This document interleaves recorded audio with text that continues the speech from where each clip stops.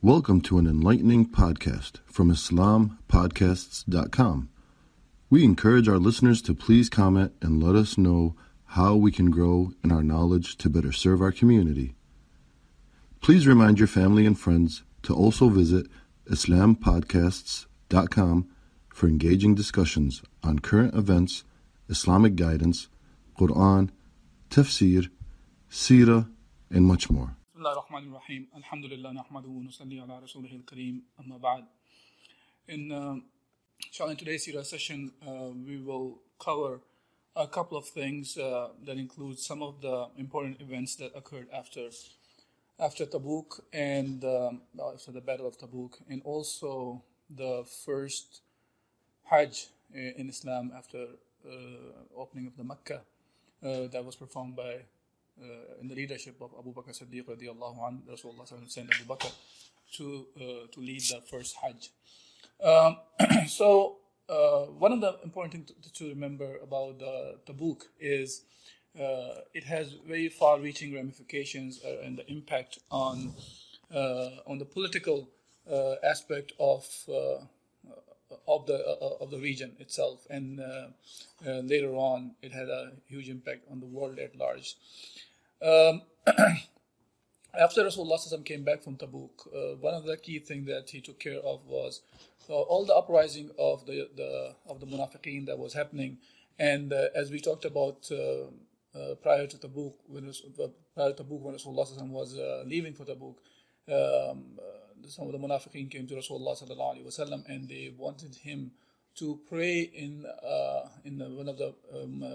one masjid that they created, and they wanted to cause a division within the ummah by that masjid, and wanted to make that as a point where they can gather all the enemies of Allah and His Messenger over there, and if you want to think of this way, creating in parallel, like Masjid al-Nabawi of Rasulullah was the headquarter of Islam at that time, so they want to create another masjid in a manner to counter that. So when Rasulullah came back from Tabuk, one of the things that he took care of was when he was asked to come and pray there. Allah Azza wa Jal told Rasulullah already about that masjid, as Allah Azza wa Jal says in Surah Tauba, وَالَّذِينَ اتَّخَذُوا مَسْجِدًا ضِرَارًا وَكُفْرًا وَتَفْرِيقًا بَيْنَ الْمُؤْمِنِينَ وَإِرْصَادًا لِمَنْ حَارَبَ اللَّهَ وَرَسُولَهُ مِنْ قَبْلُ وَلَا يَحْلِفُنَّ إِنْ أَرَدْنَا إِلَّا الْحُسْنَى وَاللَّهُ يَشْهَدُ إِنَّهُمْ لَكَاذِبُونَ. And there are those hypocrites or munafiqeen who took for themselves a masjid for causing harm and disbelief and division among the believers, and as a station for whoever had warred against Allah and His Messenger before. And they will surely swear we intended only the best, and Allah testifies that indeed they are liars. And Allah subhanahu wa ta'ala forbid Rasulullah to pray over there, as Allah says in the following ayah, لا تقم فيه أبدا لمسجد أسس على التقوى من أول يوم أحق أن تقوم فيه رجال يحبون أن يتطهروا والله يحب المطهرين. Do not stand for prayers within it ever. A mosque founded on righteousness from the first day is more worthy for you to stand in. Within it are men who love to purify themselves, and Allah loves those who purify themselves. So here Allah Azza wa Jal actually commanded Rasulullah he forbid him to pray there. And second thing happened out of that was following that Rasulullah commanded that masjid to be destroyed, and that masjid was destroyed after that. And some of the significant events that occurred after Tabuk, besides the destruction of the Masjid al-Dirar that Allah subhanahu wa ta'ala refers as, and now the munafiqeen who were uprising, Rasulullah took care of them and suppressed all those voices that were trying to destroy Islam within the Islamic State at that time. And the other events that occurred was, one of the event happened was when there are two reports talk about. One talked about Uwaymar al-Ajlani. He actually his wife's infidelity, and then the hukum of li'an was revealed, And we'll talk a little bit about each event, inshallah. And the second one was about the stoning of Ghamidiyya, woman who confessed about the zina that she committed. And the third thing happened was when the Najashi, the king of Habasha, he passed away. Ashama was his name, and Najashi was the title. Fourth event happened was the death of Rasulullah sallallahu alaihi wasallam's daughter Kulthum, the second wife of Uthman, the second daughter of Rasulullah who was married to Uthman. She passed away. And the fifth event that happened was the death of Abdullah bin Ubay bin Salul. And the first one that I was talking about is mentioned about Uwaymir al-Ajlani. Another hadith talks about the similar kind of event, but with Hilal bin Umayyah, one of the three Sahaba who were left behind in Tabuk, and Allah Azza wa Jal revealed the acceptance of forgiveness of their sins later on after 50 days that we talked about last week. So his wife was another one. The incident happened that caused li'an. So li'an, what it means by that is this is an action if a wife has committed adultery, and in that case the husband, if he is the witness, as the hadith talks about him, about Uwaymir, and this hadith is reported by Muslim. The hadith wordings are like this, that Uwaymir came to Asim and he asked him that what did Allah's Messenger say to you? He asked actually first about the incident. He says that, tell me about a person who finds a man with his wife. If he finds a man with his wife, should he kill him and be killed in retaliation, or should he act? Asim, he went and he asked for the verdict from Sahal bin Sa'ad al-Sa'idi. So he went and he asked Rasulullah. So Asim asked actually Rasulullah sallallahu alaihi wasallam, and he did not like the question that was raised, and he disapproved of it so much that Asim felt very sad that he had hurt Rasulullah sallallahu alaihi wasallam by that. When Asim came back to his family, Uwaymir came to him and asked him, what did Rasulullah sallallahu alaihi wasallam say about it? And Asim's reply to Uwaymir was, you did not bring something good. Allah's Messenger did not like this this kind of religious verdict that I sought from him. Uwaymir said, by Allah, I will not rest until I have asked him about it. So Uwaymir proceeded until he came to Rasulullah sallallahu alaihi wasallam as he was sitting among the people, and he said to Rasulullah, tell me about the person who found a man with his wife. Should he kill him? And then you would be killed because of retaliation, or how should he act? So the Rasulullah said, he recited the verses that were revealed regarding that in Surah An-Nur, and those ayat actually says to ask Rasulullah to bring the wife to him, and then both of them actually, they have to swear. The reason it's called li'an is because they swear first. For example, the husband who is saying that his wife has committed adultery, then he has to swear that he's saying the truth, and if he is a liar, then the la'an of Allah subhanahu wa ta'ala be on him. And then the wife says that he's a liar 4 times, and the 5th time does the curse on herself, that if he is truthful, then the la'an of Allah be on her. So, and after that, Uwaymir actually, he divorced his wife with 3 pronouncements. And before even Rasulullah commanded him, and from there on, that became the practice that after that, the divorce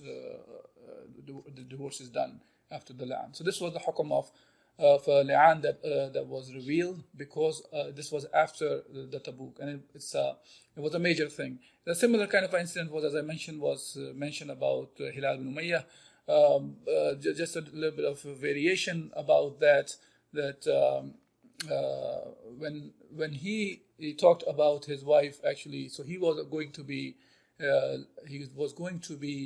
the verdict was to be lashed 80 times because this is an accusation without the witnesses. So either a person bring witnesses or he will be lashed 80 times for that kind of accusation about a wife or any other woman anyways. So for that kind of accusation, a person has to have 4 witnesses, otherwise he can be lashed for 80 times. So and then he was asking for Allah Azza wa Jal to reveal a hukum regarding that, and the hukum of li'an was revealed at that time. So that was the second one. And the third one was, the second incident was about the woman of the woman which is the Ghamidiyya from the tribe of Ghamid, and she came to Rasulullah sallallahu alaihi wasallam, as the hadith which is reported by Abu Dawood mentions that a Ghamidi woman came to Rasulullah sallallahu alaihi wasallam. Ghamidiyya came and she said, I have committed fornication.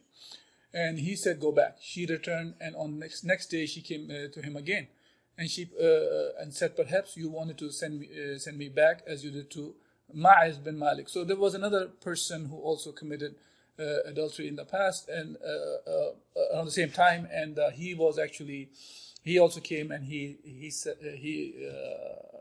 actually confessed that he has done that, and he wanted to be purified, so be punished in this dunya rather than to be punished in the hereafter. So she said, I swear by Allah, I am pregnant. And he said to her, go back. She then returned and came to him next day. He said to her, go back until you give birth to a child. So she then returned when she gave birth to a child. And then Rasulullah sallallahu alaihi wasallam sent her back until the baby boy that she gave birth to is weaned and able to eat something else besides the milk. So then she came afterwards when the child was old enough that was able to eat other than milk, and Rasulullah sallallahu alaihi wasallam then he took the child and gave it to one of the Sahaba to raise him while she was punished according to Islam. And when the punishment was going on, when Khalid was pelting, the part of the blood was actually came to Khalid bin Walid radiyallahu an, and he did not like it, and Rasulullah sallallahu alaihi wasallam. So basically he said some bad words, and Rasulullah said, "Be gentle, Khalid, by him in whose hand my soul is." She has reported to such an extent that if one who wrongly even takes the taxes were to repent to a like extent, he would be forgiven, because taking the taxes, collection of the taxes, is also a big haram in Islam. And another version of the hadith actually talks about the Ma'iz bin Malik also, and when Ma'iz was punished, about whom Rasulullah sallallahu alaihi wasallam said that his repentance, if that's been placed on the whole of the Ummah or the whole of Medina, that would have been sufficient for all. It is distributed among them all. And Rasulullah sallallahu alaihi wasallam, when it comes to Ghamidiyya, he not only after the punishment, he prayed on her, prayed the Salat al-Janazah for her, and participated in the burial of her. Third incident that happened after Tabuk, which was important, was the death of Najashi, Ashama, and Rasulullah sallallahu alaihi wasallam, he prayed Salat al-Janazah, which is ghaibana, meaning in his absence. Rasulullah sallallahu alaihi wasallam prayed for him. And about Kulthum, the daughter of Rasulullah sallallahu alaihi wasallam, when she passed away, Rasulullah sallallahu alaihi wasallam said to Uthman that had I got a third daughter, I would let you marry her, because he was already married to 2 of them. First Ruqayya, she passed away, and then Uthman was married to the second daughter, Kulthum, and of course Fatima was already married to Ali, and Zainab was married to Abu As, that we talked about last week. Now, the fifth incident that happened, and it's very important for us to pay attention to it, because this one has some relevance to nowadays some of the events that happen around us, and we find some very clear, I would say, mistakes done by people around us, and sometimes we may not realize how big of a mistake is that.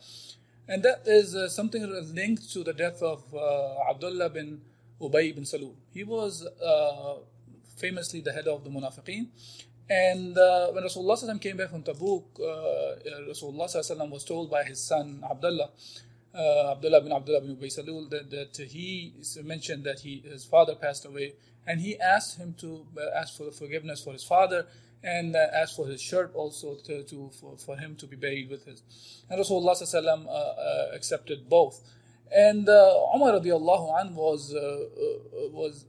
seemed to be very unhappy about that, because Allah Azza wa Jal says about that, astaghfir lahum أو لا تستغفر لهم إن تستغفر لهم 70 مرة فلن يغفر الله لهم. And here Allah Azza wa Jal says, ask for forgiveness for them, O Muhammad, or do not ask for forgiveness for them. And even which doesn't matter, if you should ask forgiveness for them 70 times, never will Allah forgive them. So ذلك بأنهم كفروا بالله ورسوله والله لا يهدي القوم الفاسقين. That is because they disbelieve in Allah subhanahu wa ta'ala and His Messenger, and Allah does not guide defiantly disobedient people. Here Allah Azza wa Jalla is talking about that, and Ibn Kathir talks about this whole story in a manner that when Rasulullah was going to pray for Abdullah bin Ubay, he came and he grabbed Rasulullah with his robe, and he started pulling him, and he was saying that, are you going to pray on him? And Rasulullah and he was referring to the ayah where Allah subhanahu wa ta'ala says about 70 times.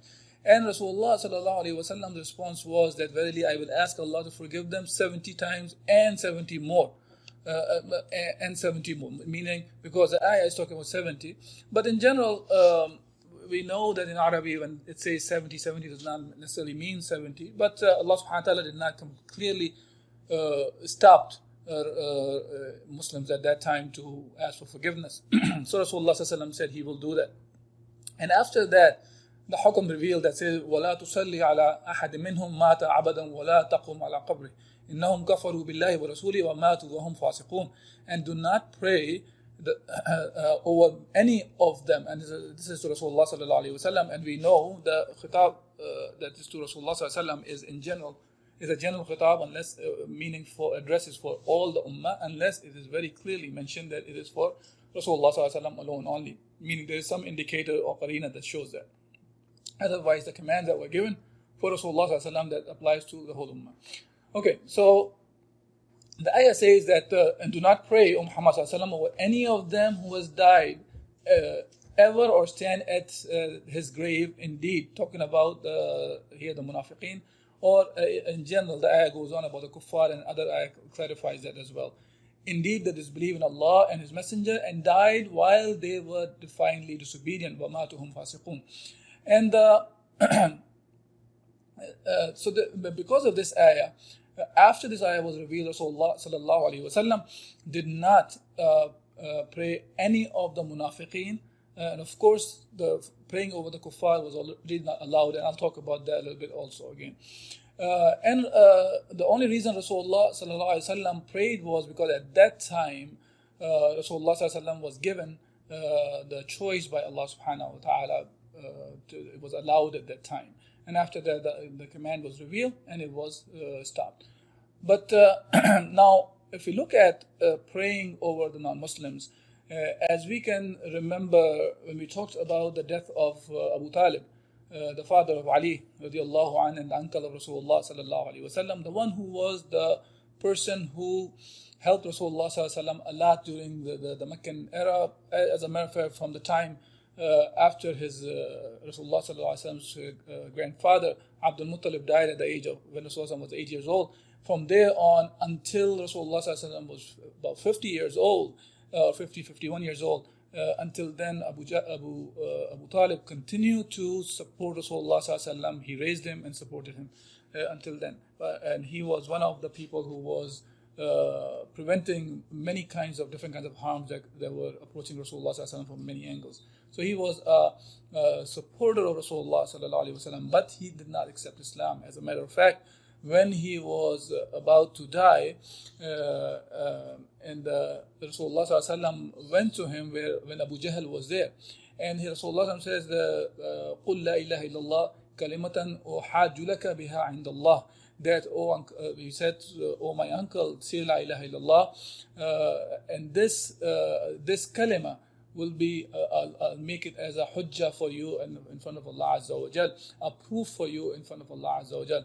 فقال أبو جهل وعبد الله بن أبي عبد الله بن أبي أمية يا أبا طالب ترغبوا عن ملة عبد المطلب فلم يزال يكلماني حتى قال آخر شيء كلمهم به على ملة عبد المطلب. So Abu Jahl, he continued on, and he actually was pushing, and Abu Jahl and Abdullah bin Umayyah were there, and he said, oh Abu Talib, will you leave the religion of your father Abdul Muttalib? So they kept pushing him until Abu Talib, he died on this statement that he is on the religion of Abdul Muttalib.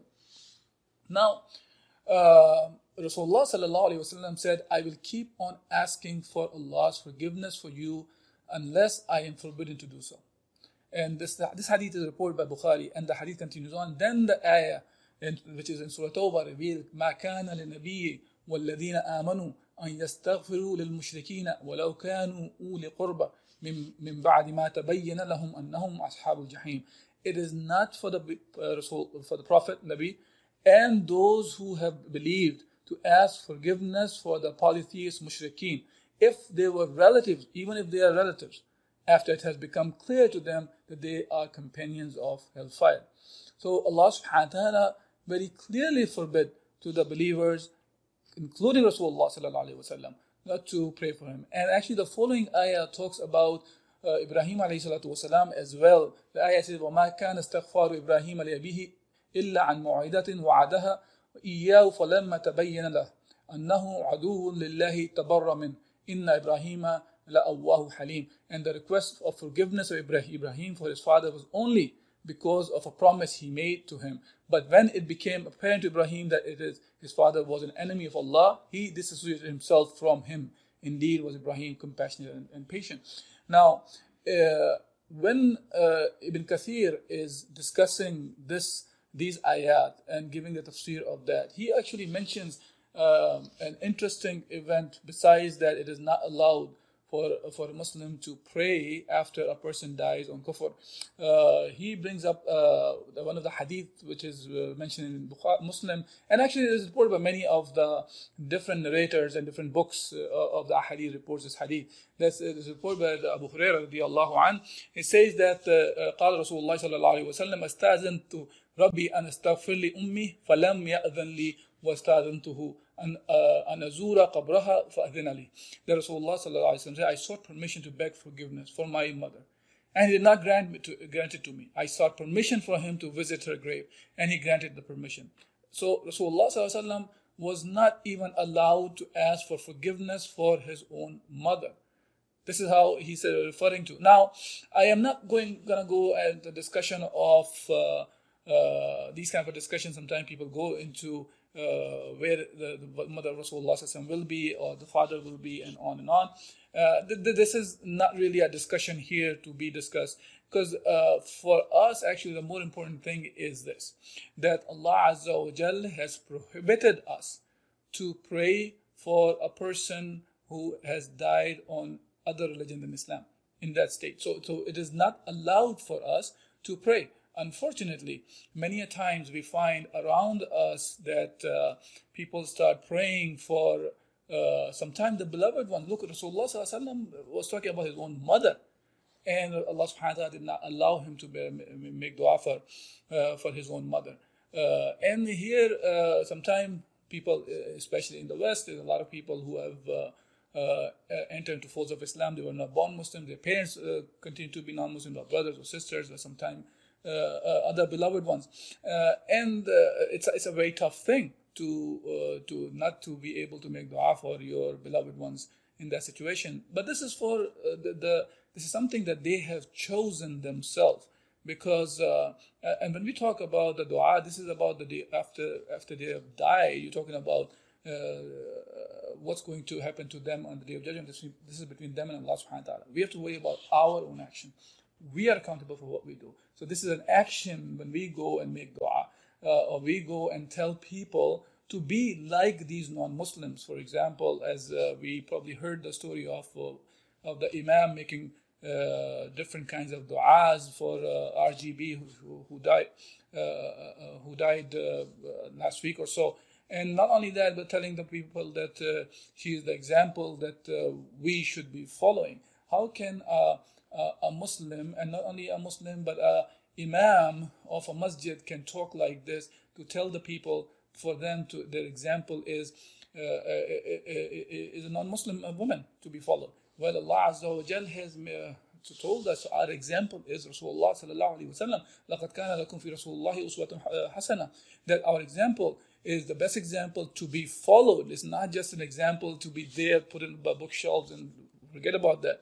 No, this is an example that Allah Azza wa Jal has made for us that we are supposed to be following. That's a very relevant thing to remember, that when we study about these events in the Seerah of Rasulullah ﷺ and what the behavior of Rasulullah ﷺ was, and the Sahaba, how they were behaving, to a point that Rasulullah ﷺ never prayed after any of the munafiqeen after the ayahs were revealed. And kuffar, of course, was not allowed already to pray, because from the time of Abu Talib's death, when the ayah was revealed, Rasulullah ﷺ did not make dua for them and for his mother either. So we should remember that from that it is not allowed. Umar bin Khattab radiallahu anhu, after that, he used to follow Hudayfa bin Yaman radiallahu anhu. If anybody died, he used to follow him. If he prayed, he would pray the janazah, because Hudayfa was given this information by Rasulullah sallallahu alaihi wasallam who were the munafiqeen. Because munafiqeen is something that we cannot tell, because this is something, the issue of the heart. From apparent action, the person is showing to be a Muslim, but in reality, in the heart, he is not a Muslim. So what we can take out of that is, when we see deaths of the non-Muslim, it is not allowed for us to make dua for them. But at the same time, it should be sad that we should be sad from that perspective, that probably we did not carry the message to them yet, or we are not carrying the message of Islam to them, so they can see the mercy of Islam and they can save themselves from the punishment from Allah Azza wa Jal. And that has to be very clear. Sometimes we think of I have seen people who are involved in many fronts of the da'was, and they tend to not talk about that if you don't accept the deen of Allah Azza wa Jal, then there's a punishment on the Day of Judgment from Allah subhanahu wa ta'ala. They try to avoid that as if this is something insulting or disrespectful for the people. No, rather it's the method that was used by Rasulullah sallallahu alaihi wasallam and all the prophets in the past. They used to give the glad tidings of the Jannah and warn the people of the Jahannam, and that's the way it should be. Okay, so now that's what these are the events from after Tabuk, which are important.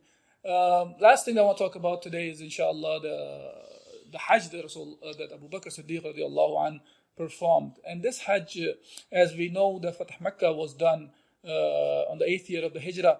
So the following year, which was the 9th year of the Hijra, Abu Bakr Siddiq was sent by Rasulullah as the leader of the group to perform the Hajj. It was Dhul-Qa'dah or the Dhul-Hijjah, the month of the 9th year that he left for the Hajj. And while he was on his way, some of the beginning verses of Surah Tauba were revealed, and that talks about the innocence or immunity of Rasulullah, Allah and His Messenger from the obligations that they had of the covenants that were made with different tribes in the Arabian Peninsula. So Rasulullah sallallahu alaihi wasallam, he sent Ali bin Abi Talib radiallahu anhu to announce some of the ahkam that were revealed. The reason Ali was chosen, as discussed by the historians, by the muhaddithin and the mufassirin as well, they discussed that Ali bin Abi Talib was the family member of Rasulullah. He was a cousin of Rasulullah sallallahu alaihi wasallam, and that was the way among the Arabs that if there's an important thing needs to be announced, then either the person who's the leader, he should announce, or somebody from the family would announce. And Rasulullah also sent Ali bin Abi Talib on his own camel, so that would be clear that this order or declaration was coming from Rasulullah sallallahu alaihi wasallam. So Ali bin Abi Talib, he caught up with Abu Bakr radiallahu anh before they made it to Mecca. And when he went there, when he reached there, so Abu Bakr Siddiq radiallahu anh, for first question he asked whether he was Amir or Ma'mur. So meaning the one who will be leading now, or he will be led. So Ali said he's Ma'mur, meaning Abu Bakr Siddiq radiallahu anh continued to be the leader of the Hajj, while Ali will be under him. So then these two companions, they proceeded. And when they proceeded, the important thing here was of this announcement that was sent actually to cleanse the Arabian Peninsula completely from all sorts of idolatry or worshipping different kind of idols or any of those different rituals that were going on. And that Arabian Peninsula becomes the center of Islam, and from there on, Islam was spread. So the foundation was built strong, and there was no other thing was going on in that area except implementation of Islam and living by Islam. When Ali was allowed, or he recited the ayat from Surah Tauba, and then after he paused, and then he said some specific orders from Rasulullah sallallahu alaihi wasallam. Number one was that no disbeliever will enter into Jannah. Okay, when Ali bin Abi Talib radiallahu anh is saying like this, we know from the rules of the ahadith. Actually, when a Sahabi talks about something about the Jannah and Nar, he's not making it up from him. It is from Rasulullah sallallahu alaihi wasallam, because this information is part of the wahi. It cannot be just from anything else but the wahi. So the no disbeliever will enter into paradise from that was number one. Second was no mushrik go on the Hajj after this year. So this year was because it was not it was still allowed until now that they were allowed to come in. After this year, they were not allowed. Nobody should circumambulate or do the tawaf of the Kaaba naked. As we know, during the Jahiliyyah, this is one of the trends they had. The one who cannot buy the clothes, specific clothes for the Hajj, then they had to do the Hajj naked, and this is how they used to do. So this was not allowed from there on. Fourth thing was, after there will be no covenant or except for those who had an agreement with Rasulullah sallallahu alaihi wasallam for a period, and he can have it for the specified period. And Ali declared these 4 orders, and then he gave people 4 months in which to return to their homes. Never again after that year any mushrik made the Hajj, and they never did the circumambulation of the tawaf of the Kaaba naked. Now here, and also we know that when it comes to the agreements that Rasulullah sallallahu alaihi wasallam had, or different kind of sulh he had, they were allowed to before complete the time period, or if there was no time period, they were given 4 months. And of course, the one who have broken their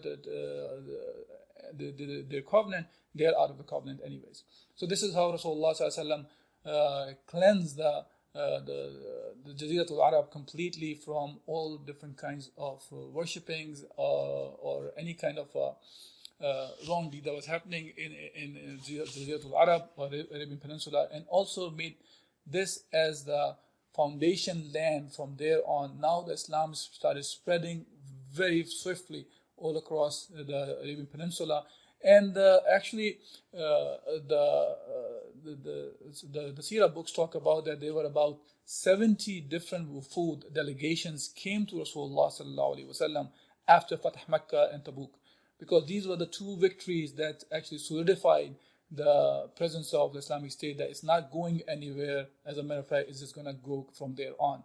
And this is what was the main idea behind cleansing the Jaziratul Arab from all other kinds of worshipping than Allah subhanahu wa ta'ala. Of course, that was a command from Allah subhanahu wa ta'ala.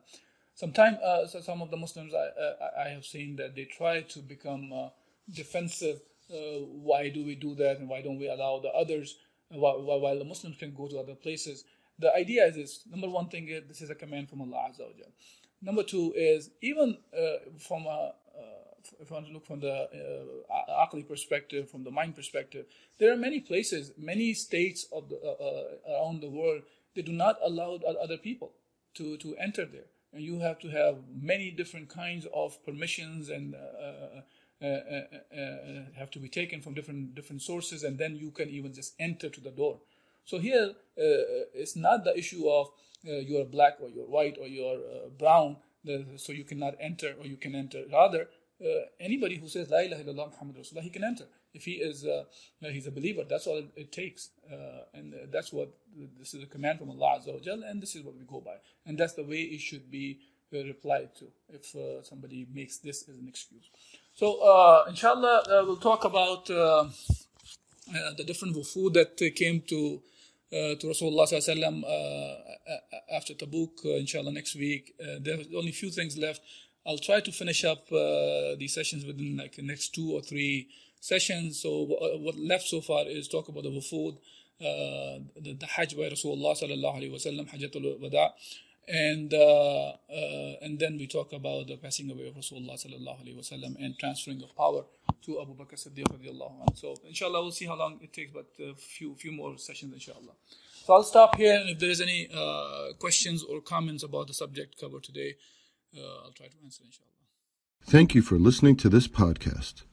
Podcasts on current events, Islamic guidance, Quran tafsir, and Seerah are available at islampodcasts.com, as well as on iTunes. Rate, review, and comment, and let us know how we can grow in our knowledge to better serve our community. Please subscribe, share, and tell a friend about islampodcasts.com.